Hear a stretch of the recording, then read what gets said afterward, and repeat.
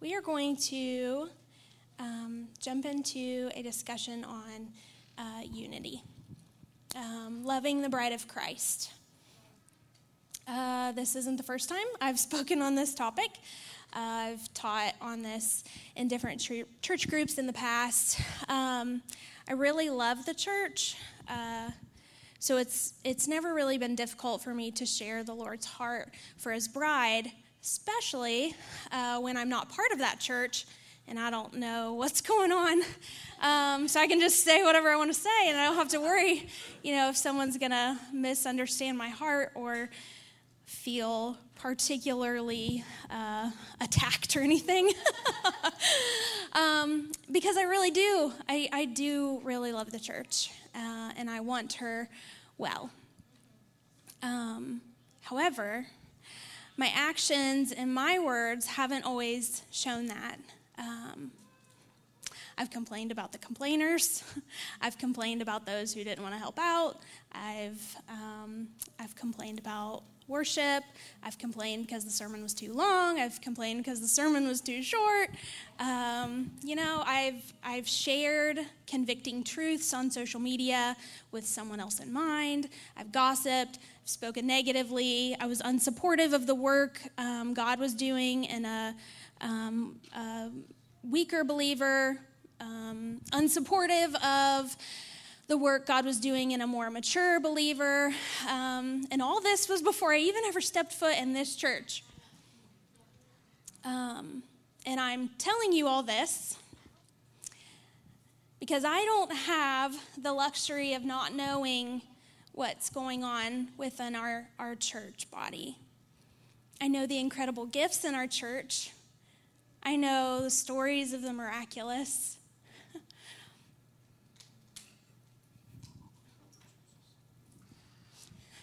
My friend was healed. And I've had so many other friends healed. There's so many things that the Lord has done in and through our church. And there's so many stories that I don't even know because we're just finishing our third summer here. But I have been here since the ground shifted, since the Lord shook things up a bit.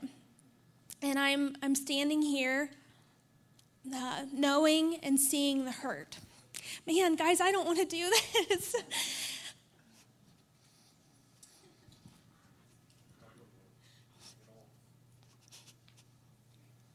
Because I've seen it whispering in the halls. I've seen it on social media. I discern it's rearing its ugly head once again as my pastors wipe their tears at a 5 a.m. prayer service. And I don't know the details because they're not telling me. I'm just not ignorant. And truthfully, some of you aren't really trying to hide it. But I need you to know that I've broken Jesus' heart too by hurting his bride, all the while serving her weekly since I was old enough to babysit kids. My sins outweigh my works, and so I thank God for grace. And I thank God that he convicted me many years ago of my actions and my mindset. And it wasn't because anyone yelled at me or shared anything on Facebook or gossiped to me. It was and is his kindness that leads us to repentance, and I will say that multiple times tonight. But too often we forget that the church is an incredible kindness to us. He could have left us out here to fend for ourselves, to go out on mission with no support, no prayer warriors, no elbow to empower us as an arm and a hand, but he didn't. The church was plan A. It's his will. It's his bride. And so that leads me to my first point, which is the bride of Christ. I am so sorry. I'm going to be snotting all over. At one point, I was like, I'm not going to cry, but I could not cry through worship. So So the bride of Christ, my husband, Alex, said for him, in regards to church unity and just respect, it starts and ends here. The church is the bride of Christ, the end. Except it's not the end for far too many of us. I read an article on desiringgod.org, which is an international ministry, and the author titled this article, "Do You Insult Your Savior's Bride?" And he says in this article, as much as we may claim to esteem Jesus and desire to speak highly of him, we reveal gaps in our devotion when we broad brush his bride with negativity, substantiate strange biases against her, and feed into popular opinion by suspecting, seeing, spinning, and spreading the worst. Whatever the motivations, which are varied and complex, we demonstrate how subtly and perhaps deeply we have been shaped by and conformed to the course of this world when we talk about the church in ways grossly out of step with our Lord. And we show how little we think of Christ by speaking endless negativity about his bride. So before I go any further on this topic, gotta throw out just a little sidebar that spiritual, physical, and emotional abuse does not get swept under the rug. True abuse is not condoned, it is not celebrated, it is not kept secret. We do not give space to the enemy. However, evil is not found in a difference of opinion on secondary and tertiary issues, which we'll get back to. But for now, we're just exploring the church as Jesus' bride. In John chapter 3, John the Baptist refers to Jesus as the groom, and the bride in this passage points to whom we now know as the church. In Revelation, we see multiple references to the bride being the church. In the article I mentioned, the author says, "The church is Jesus' bride, the wife of the Lamb. And when we admire a man, respect him, appreciate him, and reverence him, we are careful about what we say about his wife, and all the more so in public. We show little esteem for a groom when we insult his bride." So those who genuinely admire and worship Christ will not only reverence his person, but also his perspective. They will want to know and remember, what does Jesus think of his church? What does Christ feel toward her? How does he talk about her? So let's explore some of those questions. First of all, she is chosen. God the Father and Jesus chose the church for its salvation, but he also chooses it as a means to making the truth known to the lost and dying world. Aaron opened up talking about this. Jesus told us right before his crucifixion, which, how heavy to know that you're dying, but also you have the opportunity to speak to those that you love. You choose your words very carefully and intentionally. What did Jesus do? He washed feet in humility, service, and love. He fed his betrayer and treated him with respect and even honor, but he also talked about his followers and his bride being unified. In John 13, 34 through 35, Jesus says, "I give you a new command. Love one another, just as I have loved you. You are also to love one another. By this, everyone will know that you are my disciples if you love one another." 3 times he says, love one another. Because this is how all the people will know that they are Jesus' disciples. He continues on speaking to his disciples, and then he prays. He prayed for himself, his disciples, and all that would come to believe, which includes us.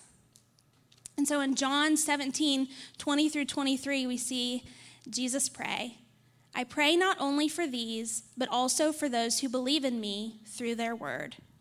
May they all be one, as you, Father, are in me and I am in you.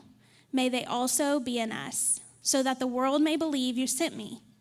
I have given them the glory you have given me, so that they may be one as we are one. I am in them and you are in me, so that they may be made completely one, that the world may know you have sent me and have loved them as you have loved me." 3 different ways he is asking that we would become one, just as he and the Father are one. Why? So that the world may believe. He chose his bride and called her to unity so that the world would believe. And that's a pretty tall order. And we often overlook that. Unity isn't just for our sake. It's for the salvation of a lost and dying world. But what is that lost and dying world seeing most from us? Are we unified in love? Or is it bickering and disdain? Our job is to be one so they know. This is what Jesus prayed for before he died. It wasn't a flippant or passing request. It was his heart's desire, and it's our job. In Psalm 133, it says, "How delightfully good when brothers live together in harmony." Not only is the bride chosen, she's cherished and cleansed. Paul specifically tells the Corinthian church, you are the body of Christ. And in Ephesians 5, we see Paul talk about how Jesus cares for the church. We get lost in that scripture because it mentions marriage. But if you look really closely at the way the church is described, verse 25, husbands, love your wives just as Christ loved the church and gave himself for her to make her holy, cleansing her with the washing of water by the word. He did this to present the church to himself in splendor, without spot or wrinkle or anything like that, but holy and blameless. In the same way, husbands are to love their wives as their own bodies. He who loves his wife loves himself. For no one ever hates his own flesh, but provides and cares for it, just as Christ does for the church, since we are members of his body. So gentle and caring are the descriptors there.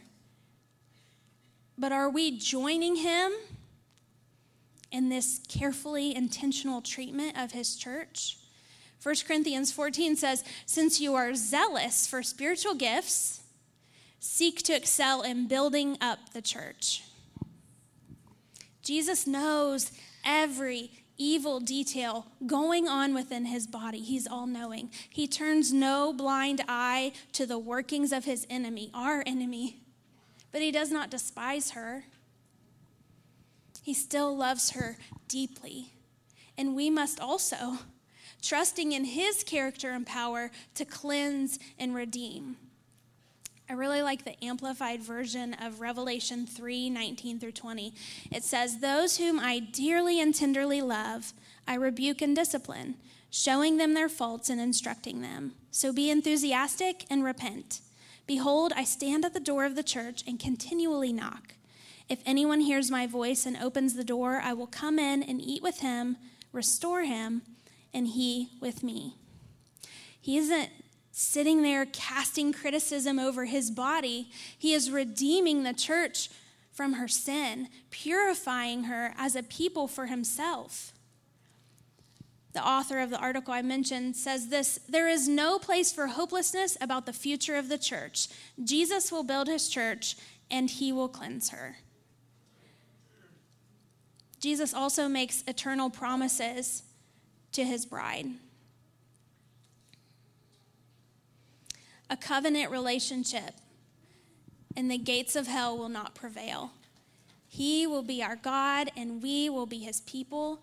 Jesus has pledged himself to us. We will know him in full, and we will be fully known. We will dwell with him forever. But until then, Jesus is still working on her. We must recognize the depth of his love and care and attentiveness of his bride. We don't gloss over flaws and failures, but we also don't go around acting as if the church is expected to be functioning in perfection, tearing each other down with every chance we get. But we also have to recognize that not all things we disagree with are actually evil. Some boil down to a matter of opinion and interpretation, and that is not a popular opinion either. When we're in an age of social media where everyone believes they're right, and they have to fight about it. So that takes me to my point number 2, which is the hills that we die on.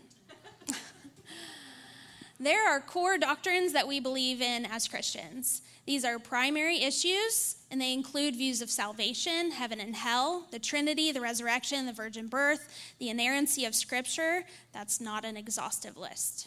We also have other matters, and these have been debated upon by very intelligent people for years, like end times theology, activity involvement of the Holy Spirit, women's roles, how often to take communion, the purpose of baptism.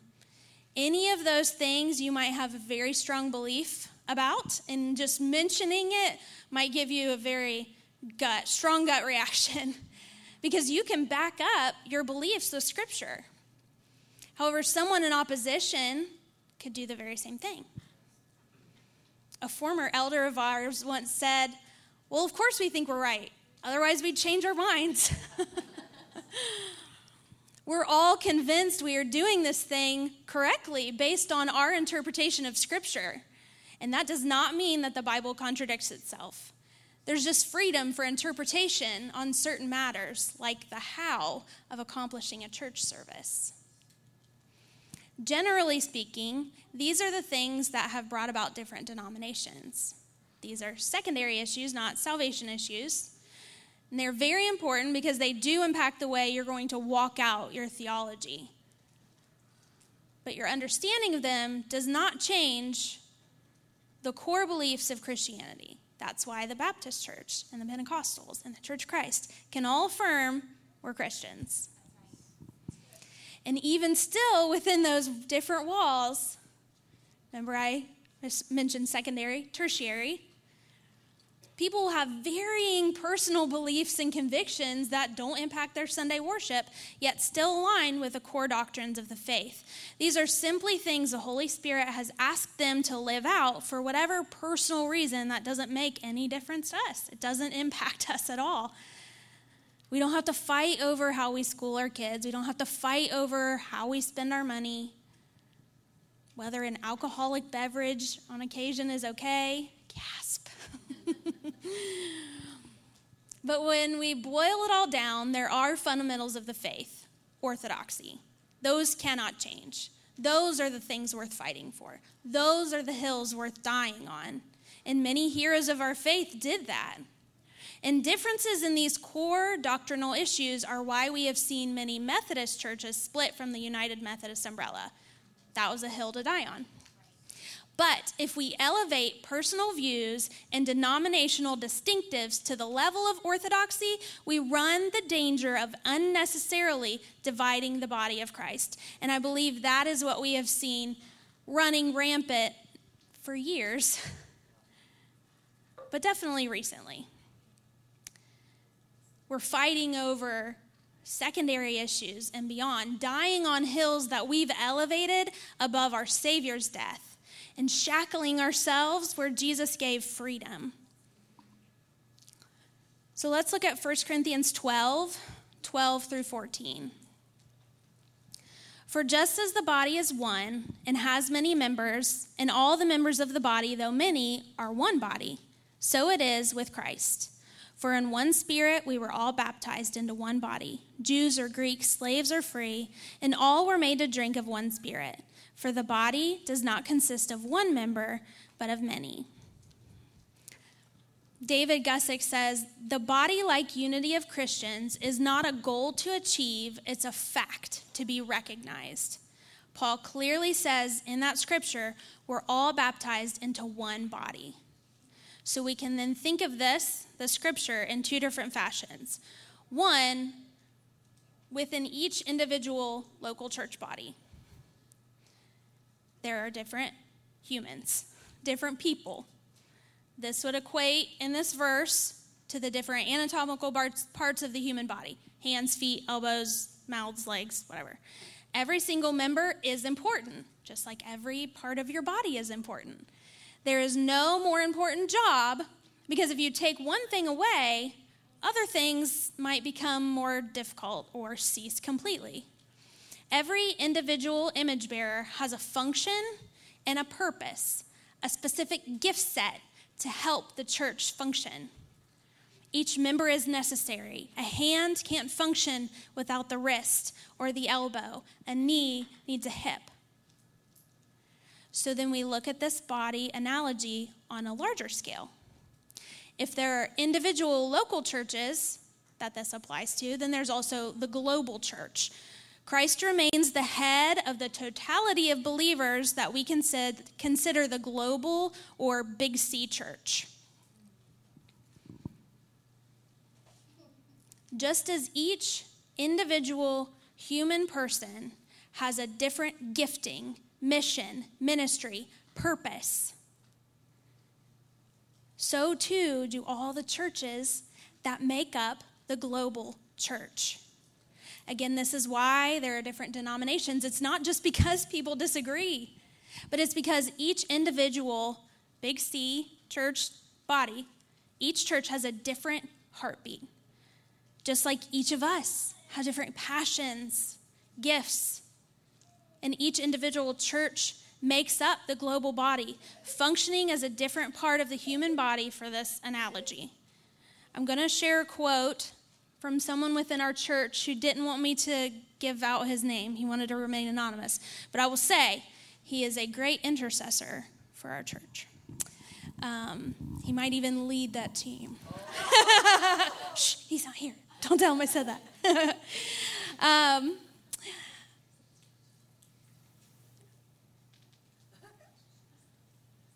I will say that there were many of you. I got this topic.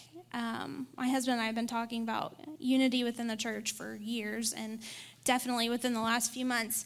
And when I was asked to do this, I prayed, like, Lord, should I do this? And he didn't say yes or no. He just said unity. So I was like, well, okay, that's my answer. That's what we're going to talk about. And I got so many encouraging words from people who knew that's what I was talking about and also had no idea. So if you sent me anything, I really appreciate it because, like I said, I didn't want to do this. It's not an easy topic to discuss. But he was one of them. The Lord gave him these words. When most of us think about unity, we usually think about it within the four walls of the local church. However, if you read 1 Corinthians 12 through 31, with the perspective that the body of Christ is the bride as a whole, and the members as each of the local churches, you gain a whole new perspective. Some are healing churches, some are deliverance centers, some are mercy centers with food banks, and yet others are strong expository teaching ministries. We need all of them and celebrate each one, even though they don't see eye to eye with us on doctrinal issues. Let's celebrate each other's strengths rather than cutting them down because they might not see the spiritual gifts the same way.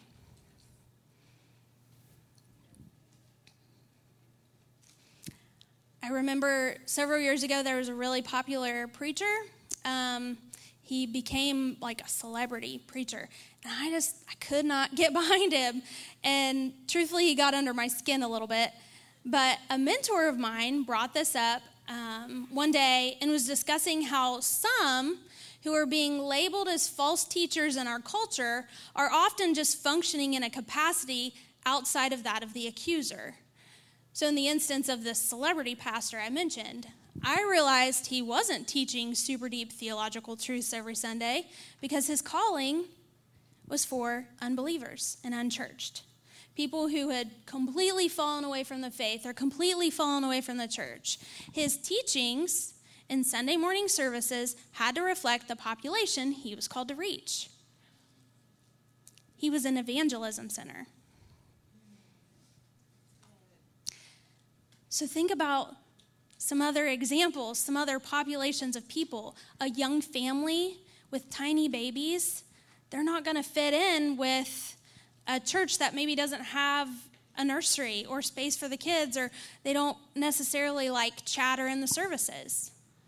Those struggling with addiction, those whose first language isn't English, the homeless. The list can go on of populations who might need a more tailored church culture. And what a gift that the Lord would empower and equip all these different bodies around the globe to meet the needs of his people. because it is his will that none would perish. And what a gift that the Lord would allow your gifts and scriptural persuasions to fit in with another body. If you have a heart for the homeless and there's a church that has a strong outreach ministry for the homeless, how cool is that? And how awesome that his grace and desire for unity would allow us to lovingly remain within a body whom we might not agree with 100%. And how crazy selfish of us to fight about these differences, to fear the others. The Lord is using each church to accomplish his purpose. Spurgeon is quoted to say this: "It is not a desirable thing that all churches should melt into one another and become one." Have we ever considered different churches as a grace of God, a reminder of all that we don't know about him, and a safeguard from thinking that we have it all figured out? We must absolutely remain unified to the core doctrines of our faith. These things cannot waver. But the second and third tier matters don't create enemies. They show us God's grace and love and diversity. Other denominations, other ways of carrying out a service, these aren't the problem. True unity is found in Jesus Christ by the Spirit of God. Another Spurgeon quote: "We want unity in the truth of God through the Spirit of God. This let us seek after. Let us live near to Christ, for this is the best way of promoting unity." This is an ouchy part, but he said it, not me. "Divisions in the church never begin with those full of love to the Savior." We don't create unity. This is a characteristic of God the Father, Jesus the Son, and the Holy Spirit. They are one. Our duty is to recognize the unity found within the Spirit of God and keep it. We don't have to fight for it. We don't have to fight about it. We have to get ourselves out of the way. And that leads me to my next point, which is the battles we make. First, let me say, questions are great. Please ask questions. I've always said, and maybe this is just to make myself feel better, but it's better to ask the questions and wrestle with God and his people than to tuck them away. Because when we tuck them away, that's where the enemy can use them. He picks and he prods. It turns into turns into anger and bitterness. We can make that a thing. I will also call myself a self-appointed question asker for Free People Church. The ones who know are laughing. But guys, I have never once been scolded or shamed for asking my questions. Not once. The enemy made me feel like I shouldn't bring up my questions, which only induced panic. But the key to asking questions is how you approach it. And I'm also not saying that I did it perfectly, ever. But I love the Message version of Ephesians 4:26 through 27. It says, "Go ahead and be angry. You do well to be angry, but don't use your anger as a fuel for revenge, and don't stay angry. Don't go to bed angry. Don't give the devil that kind of foothold in your life." We'll briefly talk about handling our conflict in a bit, but if we let our questions sit for too long, we will come to conclusions on our own, or with other people who might be encouraging a less than biblical approach. Because we all want a cheerleader when we're feeling feisty. No one wants to be told to simmer down or to be corrected. It's not fun. But when we're in that headspace, we become defensive. And then we're not really asking a question for clarity and understanding. We're shouting our opinion in hopes of convicting someone else. And here's the thing about conviction. We are trying to induce that. And that's the job of the Holy Spirit. In John 16, during the Last Supper, Jesus tells his disciples the Holy Spirit would be coming and said the Spirit would guide us into all truth. I tell a lot of stories, so here's a story. I realized that my questioning tendencies were often from a place of fear, probably far too often. Scripture does tell us to test the spirits. And it even gives us a blueprint of how to handle ourselves and others if there is conflict. But when fear is our driving force, it will get cloudy. For me, the Lord convicted me and showed me that fear stemmed from abuse I endured when I was a child. I was led into some horrific situations with people that my family trusted. Many things were taken from me, and my voice was one of them. And the Spirit of truth guided me to see that my questioning of authority and leadership and rules was sometimes, maybe often, because I didn't want to be led astray. After all, my faith is my responsibility, right? I can't blame my pastors. I wanted to protect not only myself, but my family, my fellow believers, my brothers, my sisters. However, my fear-based questioning led to some unholy fruit, and I had to apologize to some people. Why am I telling you this? I'm telling you guys a lot of very personal things that I don't really want to, but I need you to know that I'm not just standing up here holier than thou wagging my finger. I'm telling you that I've been there. I've done the thing, and I've done it poorly. And sometimes I think it was misplaced passion for Jesus. And I know many of you are so passionate about Jesus. But we have to quiet ourselves so we can hear the Spirit's conviction of us. If we're only walking around seeing conviction other people need, there's a problem. We let his kindness lead us to repentance. And guys, we're given a spirit not of fear and timidity, but power, love, and a sound mind. If we have questions, we ask them quickly. But in power, that looks like Jesus' humility, not the world's bullying. We ask with love and respect and the grace that we have been so freely given. Love is always our driver. In 1 Corinthians 12, it's talking about the spiritual gifts and how we all have different gifts. But then in 1 Corinthians 13, it says, if I speak in tongues of men and angels, but have not love, I am a noisy gong or a clanging cymbal. And if I have prophetic powers and understand all the mysteries and all knowledge, and if I have all faith so as to remove mountains but don't have love, I am nothing. If I give away all that I have, and if I deliver up my body to be burned but have not love, I gain nothing. Love is patient and kind. Love does not envy or boast. It is not arrogant or rude. It does not insist on its own way. It is not irritable or resentful. It does not rejoice at wrongdoing. It rejoices with the truth. Love bears all things, believes all things, hopes all things, endures all things. Love never ends. And what I learned a long time ago is that I can't be anyone's Holy Spirit. I can't convict them, only he can. I can call out and point out all I want, but it's not going to produce holy fruit. Why? Because calling someone out isn't done in love. There's a way of calling people up to a level of honor, of truth, of accountability. Calling people up to the foot of the cross for repentance. Calling people up to the grace poured out by Jesus Christ. But calling out is ugly.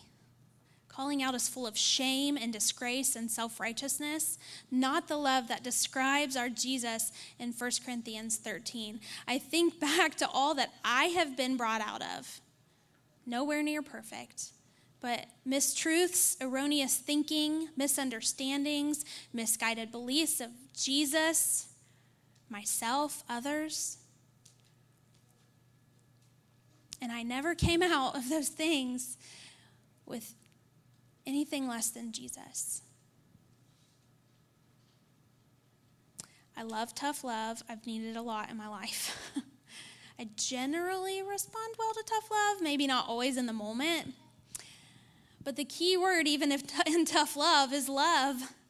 If you're handing out truth, steeped in sarcasm or condescension or pride, I'm not going to receive that well. I'd say the majority of us won't either.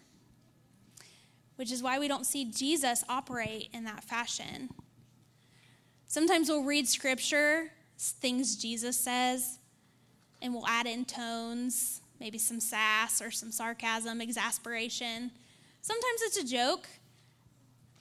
But I think sometimes we do that because that's the way we have been treating others. And that's not Jesus. We don't make Jesus look like us. We want to look like Jesus. So again, we go back to chapter 13, where love is described, because we know that kind of love isn't describing marriage, although it is used a lot at weddings. It's describing God, his love. And I realized if the Lord can pull me out of erroneous beliefs or damaging relationships or unholy situations, then he most definitely can do that for someone else. And I'm free to let the Holy Spirit do his job. I just pray. I know I'm not going to blow anybody's mind with this, but it's not a secret that we desire to walk in step with the fullness of the Holy Spirit as we see in Scripture. We believe he is alive and active, and our God, who is unchanging, immutable, unable to change, his Spirit is still moving. But our true faith and belief in the active Holy Spirit isn't limited to the gifts and the healings. It must include his guidance into truth. In John 16, Jesus is quoted to say, not only that is it to our advantage that he leaves so that the Spirit would come and that he will convict the world, but he also tells us that the Spirit, the Holy Spirit, will be the one that guides us into all truth. What does that mean for us? It means it's his job to do the convicting. He is able to guide to truth. This doesn't negate teachers or preachers or pastors, but it does mean that the Holy Spirit does not need us in our sass. He guides us into all truth, never in opposition to Scripture, never in opposition to the character of God, always in truth, always in love. And if we believe in the power of the Holy Spirit, then we have to recognize that the miraculous he is capable of includes conviction. It includes guidance. It includes the revelation of truth. And it's not our job to do that, especially in a way that does not honor our Lord and our King or his image bearers. So I had a whole point on reconciliation and dealing with conflict, but felt like the Lord was not giving me the green light for that. So I'm only going to talk on just a few things. Biblically, we most definitely see instructions on dealing with conflict. Of course we would. We're human, and unity is the goal. I think these instructions are areas we could all tend to we should all revisit from time to time. Matthew 5, Matthew 18, we hear Jesus' words directly, and in 1 Corinthians 6, Paul goes a little deeper. There are definitely other areas, other scriptures. But the Enduring Word commentary provides this insight on Matthew 18. It says, we can say that Jesus gives us two options when your brother sins against you. You can go to him directly and deal with it, or you can drop the matter under Christian long-suffering and bearing with one another. It continues to say, other options, holding on to bitterness, retaliation, gossiping to others about the problem, are not allowed. Importantly, Jesus did not say that your brother must agree with you or immediately repent before you. At first, it is enough that he hears you. since we know that we're not going to have a knockdown, drag-out fight over secondary and tertiary issues. Whether you deal with the sin directly or you decide to extend grace and drop it, we drop it. Love keeps no records of wrongs. Praise God that after we've repented and sought forgiveness, he forgets. Why don't we extend that same grace? If the sin continues with this person and they're within your physical community circle and you feel like you can speak into their lives, these scriptures tell you exactly how to do that. In love, grace, truth, honor. If you're not willing to meet with them, drop it. If you're not willing to drop it, then pray about it and keep quiet. If they're not within your physical circle, then you pray about it. That's discernment. Discernment leads us to prayer.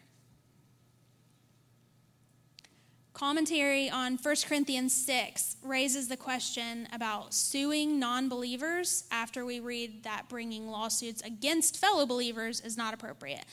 But it says this: Paul certainly does not bring up this specific issue, and he does not say matters between Christians should be unresolved, only that they should be settled in the proper arena.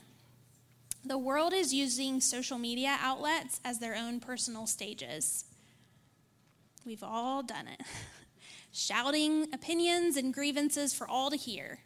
Except there's a loss of self-control, honor and respect of our fellow humans, and often a loss of self-respect. We are to look different than the world. Our grievances, which will happen, should be settled in the proper arena, following the Lord's wisdom. In Acts 10, we see believers with an issue against Peter and his vision that salvation included, or the Gentiles were included in salvation. They discussed this matter behind closed doors. They did not fight about it in public. My husband described this in terms of family disagreements. If he and I have a disagreement, we keep it between ourselves. We don't run to our friends, our Facebook friends, and trash each other. If we have a disagreement within our household, our families of origin, our extended families, it stays within that group. Or it should anyway. Why? Because even when they make me want to bang my head against the wall, I still love them. But when our friends, coworkers, or 500 randos on social media don't know and love my family, and then they hear the negativity, their view of those people is marred. It damages reputations. We don't want that for them or us. It does not produce holy fruit. Ephesians 4, 1 through, this is a hodgepodge of verses, so just stick with me. Therefore, I urge you to walk worthy of the calling you have received, with all humility and gentleness, with patience, bearing with one another in love, making every effort to keep the unity of the Spirit through the bond of peace. There is one body and one Spirit, just as you were called to one hope at your calling, one Lord, one faith, one baptism, one God and Father of all, who is above all and through all and in all. Jump to 15. But speaking the truth in love, let us grow in every way into him who is the head, Christ. 25. Therefore, putting away lying, speak the truth, each one to his neighbor, because we are members of one another. Be angry and do not sin. Do not let the sun go down on your anger, and don't give the devil an opportunity. I almost took this verse out, but I actually feel like this is a word specifically for someone. So if this is resonating with you tonight, you can come up after for prayer. But it says, let the thief no longer steal. Instead, he is to do honest work with his own hands, so that he has something to share with anyone in need. No foul language should come from your mouth, but only what is good for building up, so that it gives grace to those who hear. And don't grieve God's Holy Spirit. You were sealed by him for the day of redemption. Let all bitterness, anger and wrath, shouting and slander be removed from you, along with all malice. And be kind and compassionate to one another, forgiving one another, just as God also forgave you in Christ. Our words matter. And the way we're speaking about our families, our church families, fellow image bearers, period, matters. This reining in of our tongue does not apply to abusive situations. We don't give the enemy any ground. And of course, sometimes we need to seek wise counsel. But guys, not everyone is wise counsel. Your wise counsel will be able to recognize and give grace to what is sin and human nature. And they won't participate in dishonor and disrespect. But we can't expect non-believers to function that way. We can't expect non-believers to function by the same handbook we do. They don't know. They're not idiots. They're just blind. They're playing by a different set of rules. They're not trying to honor the image of God walking around in front of us because they're not trying to honor God, period. They're not trying to honor the bride of our Savior like we are called to. And I think this is where I'm the most broken, because we as a culture have been profaning the wife of our Savior in public, in private, in our hearts, and it's hurting Jesus, and it's pushing away a dying world. Our unity is how they will believe. Last week, Kenton, he mentioned we have to learn how to carry the presence of God in our body. And I agree. I think that's desperately the need for all believers. But guys, the presence of God isn't carried by the hands of the bickering and the angry, gruffly pushing our own way. It's carried on the backs of the gentle and lowly, humbly and boldly ushering his way. Those washing feet and dying to ourselves, not rolling over on truth and scripture, but upholding his sacred word in a manner worthy of the gospel of Jesus Christ. Above all, Paul says, you must live as citizens of heaven, conducting yourselves in a manner worthy of the good news about Christ. Then I will know that you are standing together with one spirit and one purpose, fighting together for the faith, which is the good news. Are we fighting together for the faith, the good news about Jesus? The good news that Jesus took our place in death, that he was brutally murdered, though he was innocent, so that we might be rescued out of the kingdom of darkness? Is that what we're fighting for? Or are we fighting over secondary and tertiary things, or things that don't even matter? Are we defaming the bride of Jesus Christ? What are we doing? If we're doing anything but trying to glorify King Jesus in the way he has asked us, then it's wrong. We cannot come in here bullying our own way. We cannot come in here just to check the box. It can't be for show. We can't come up here or in the back with our hands up, down on our faces before Jesus, and then go out and trash him on the internet or in the hallway or in this very room. Because that is what is happening. That is what we're doing. We're slapping Jesus in the face with every word spoken against the church or another image bearer. It's hurting the dying world. Jesus died for your freedom. And Scripture says, do not use your freedom to indulge the flesh, but serve one another in love. Are we serving one another in love? Are we washing feet? Or are we mad because no one's washing our feet? Or they're not doing it in the way that we think they should? We go first.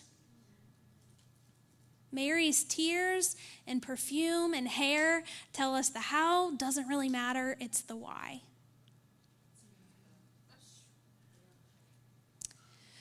Almost 5 years ago, I began praying for the Lord to shake up the church after I read a book called Letters to the Church by Francis Chan.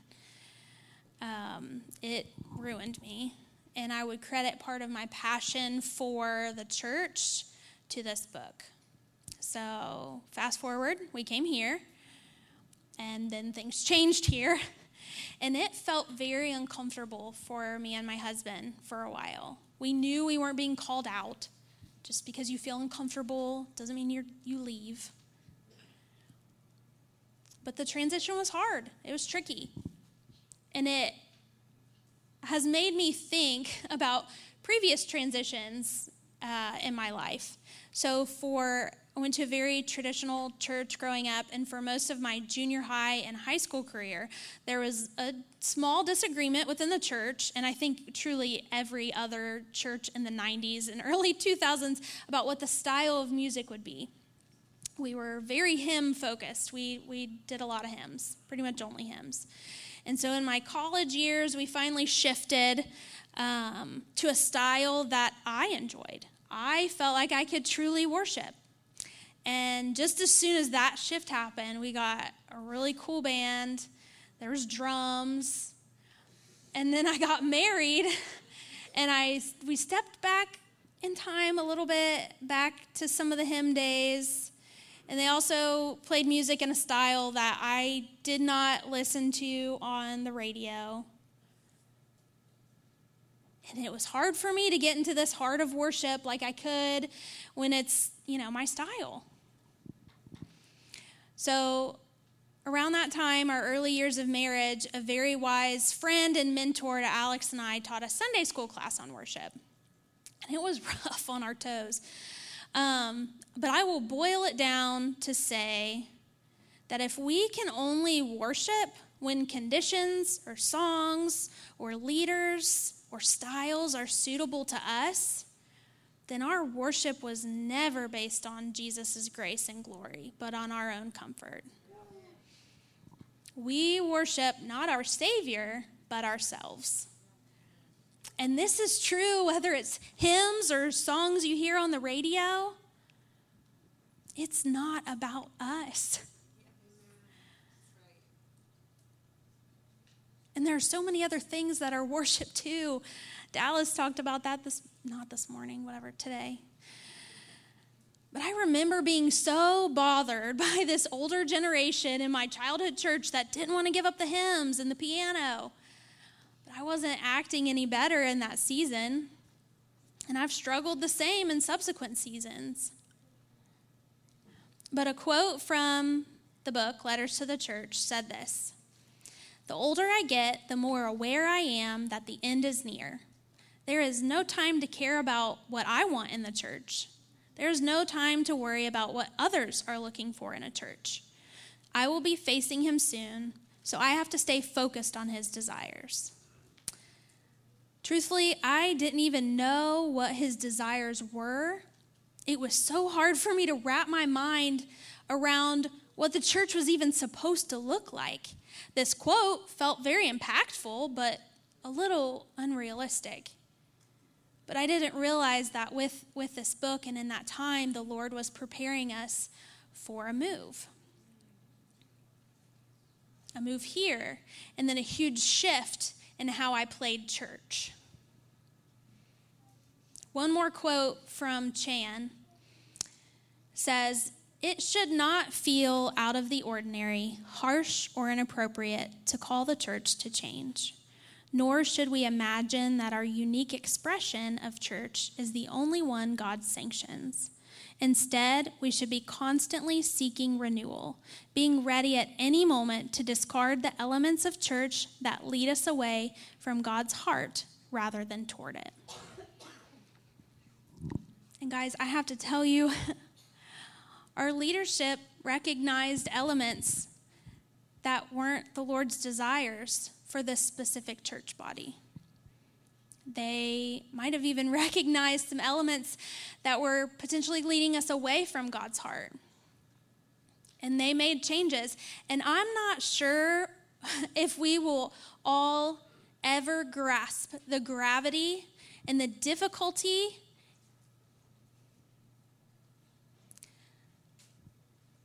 of how scary those changes were and are. But they did it because they weren't seeking our hearts. They were seeking the Lord's. And they don't foresee God walking us backward. And I fought it for a bit myself until it hit me. I'm standing in an answered prayer. This shaking up is what I desired. I asked God to shake up what I knew the church to be, what it had been for 30 years of my life. And here I was fighting God's movement. And so maybe some of the tension for us is that we don't realize we're standing in a movement of God or even an answered prayer. But guys, maybe the tension you're feeling is that your gifts and calling aren't in alignment anymore, and that's okay. Aaron has said there's grace in leaving. We don't want you to leave.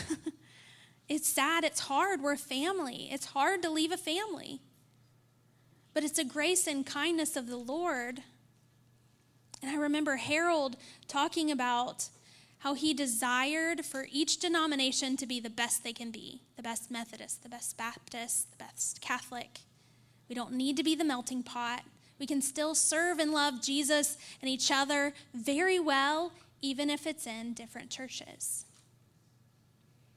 I read this verse in Colossians this past week as I was preparing, and it stopped me in my tracks. I had to read it several times. I had to talk it out.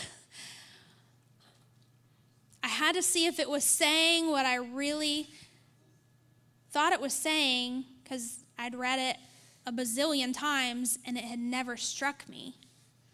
But in Colossians 2:2-4, it says, "My goal is that they may be encouraged in heart and united in love, so that they may have the full riches of complete understanding, in order that they may know the mystery of God, namely Christ, in whom are hidden all the treasures of wisdom and knowledge."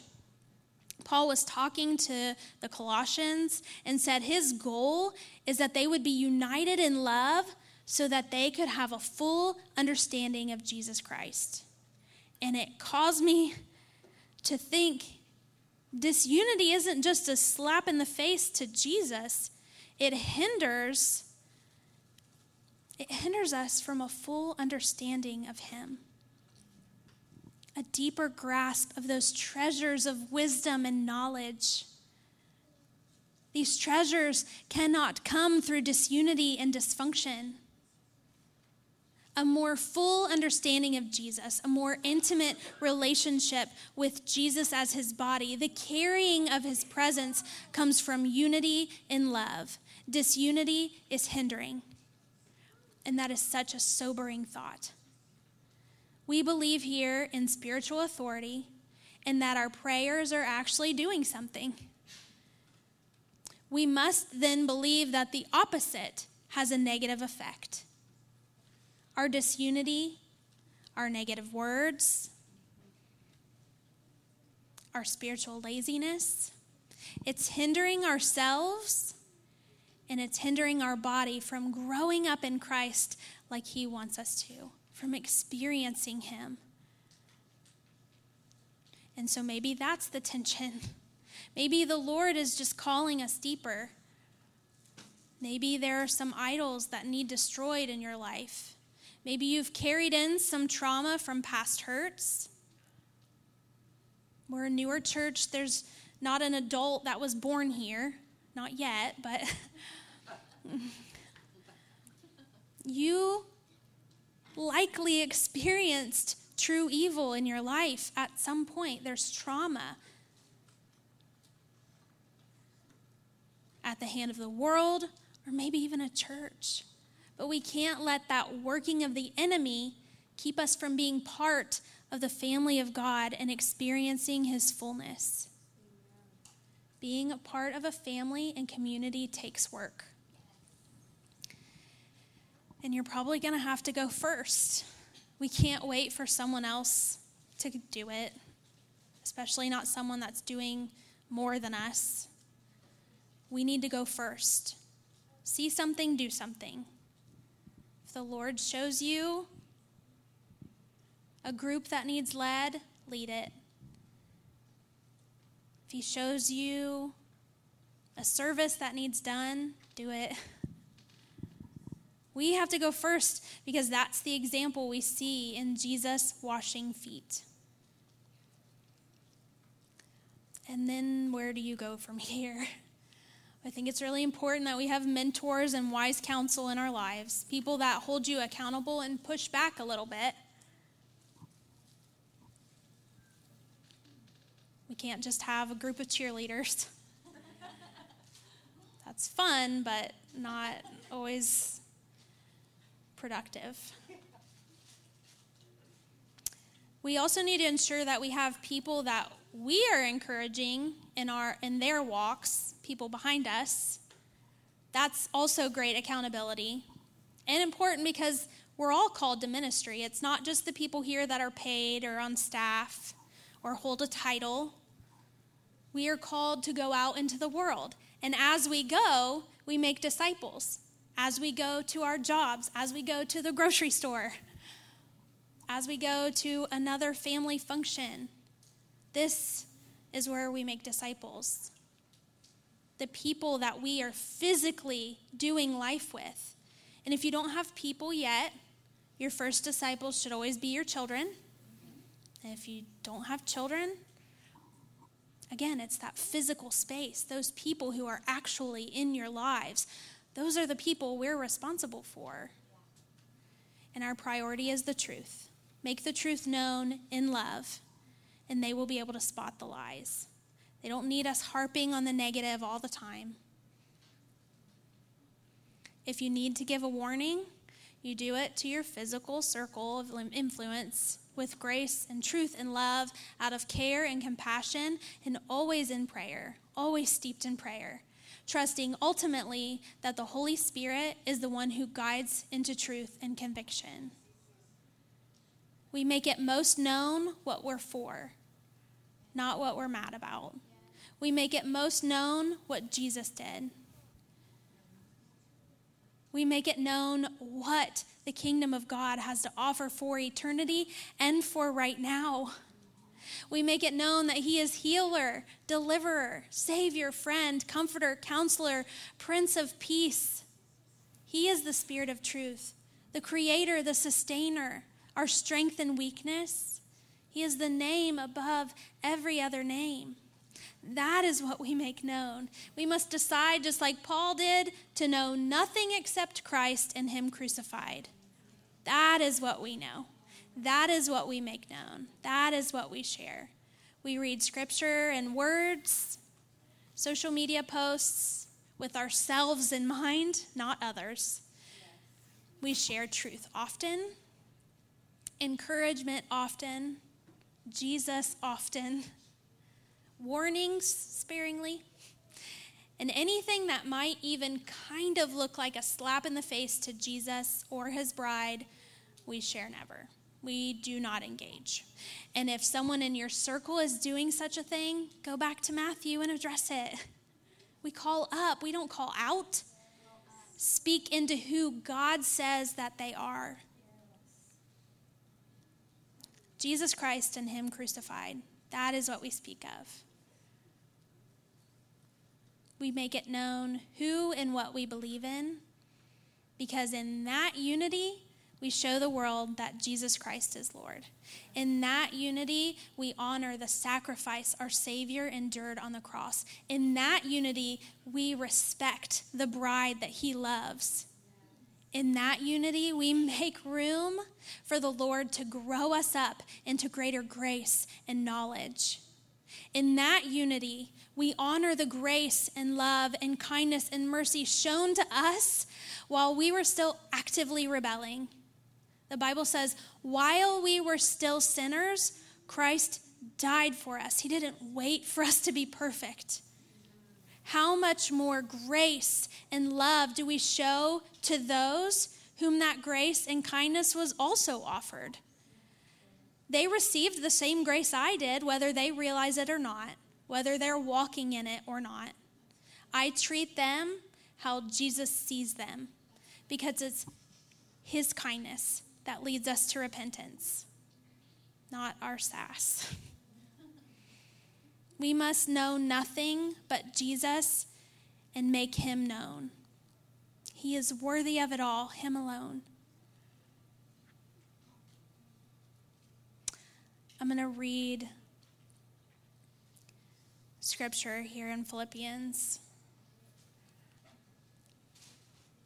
and then we're going to prepare for a time of communion.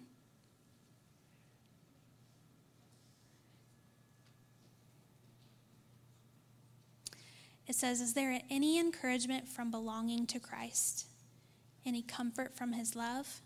Any fellowship together in the Spirit? Are your hearts tender and compassionate? Then make me truly happy by agreeing wholeheartedly with each other, loving one another, and working together with one mind and one purpose. Don't be selfish. Don't try to impress others. Be humble, thinking of others as better than yourselves. Don't look out only for your own interests, but take an interest in others too. You must have the same attitude that Christ Jesus had." I'm going to read this. I want everyone to close their eyes.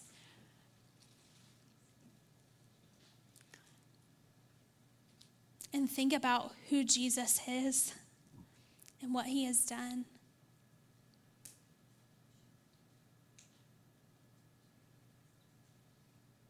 And as we prepare for a time of communion,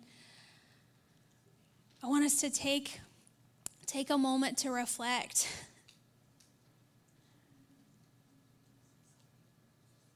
On our own hearts, where we have defamed Jesus or his bride. Guys, I know that wasn't what you were trying to do.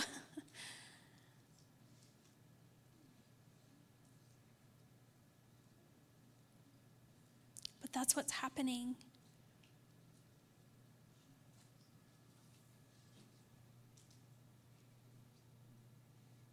And as we prepare to take communion and partake of his body and his blood, I want us to understand the gravity of what he did and what it bought for us, the freedom that we have, and the life that we have been called to.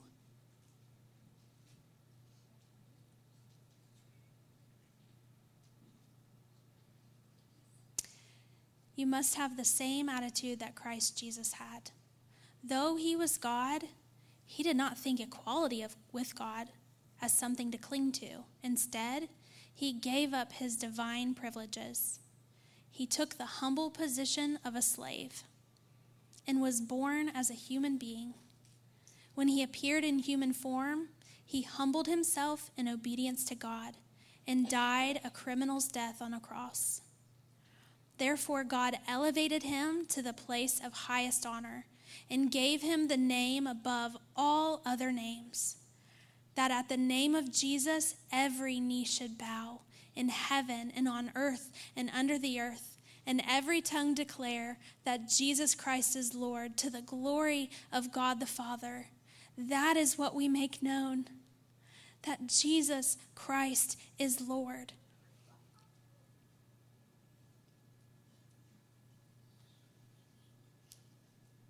It's not about us. It's not about our desires.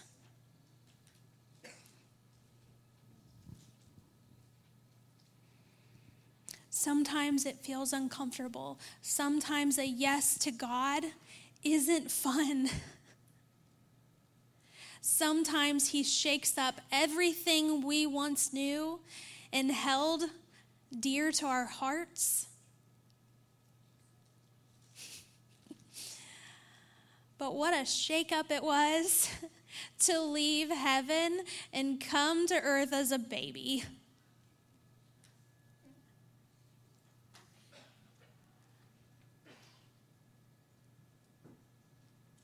And then willingly die for a people who were actively rebelling, actively defaming, physically slapping him in the face, spitting on him. But he said, "Not my will, but yours be done." And he went to that cross for us. And guys, I think that we forget. We forget why we're here. Not here in this building, here on this earth. We forget and we get caught up in things that don't matter. And we can't.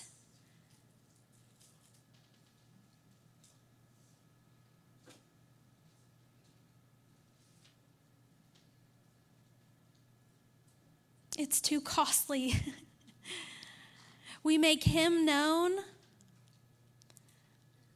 so that the world would believe.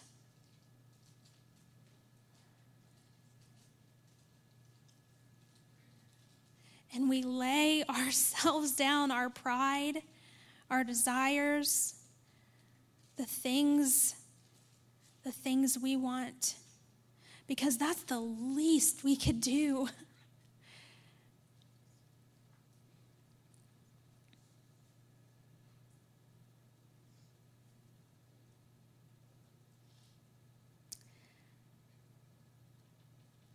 I believe that taking communion is an incredibly powerful act.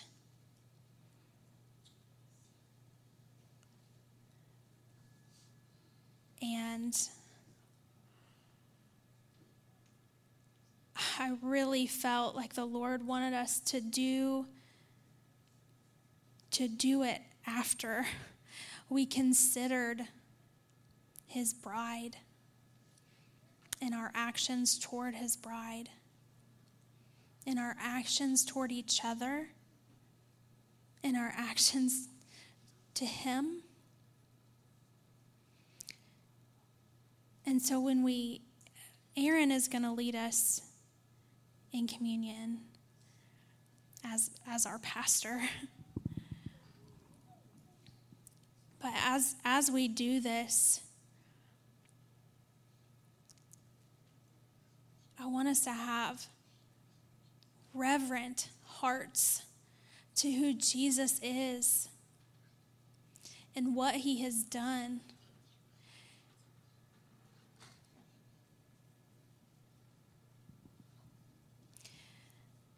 Because I believe that when we are truly united, as it says in that verse in Colossians, when we are united in love, the love of the Spirit,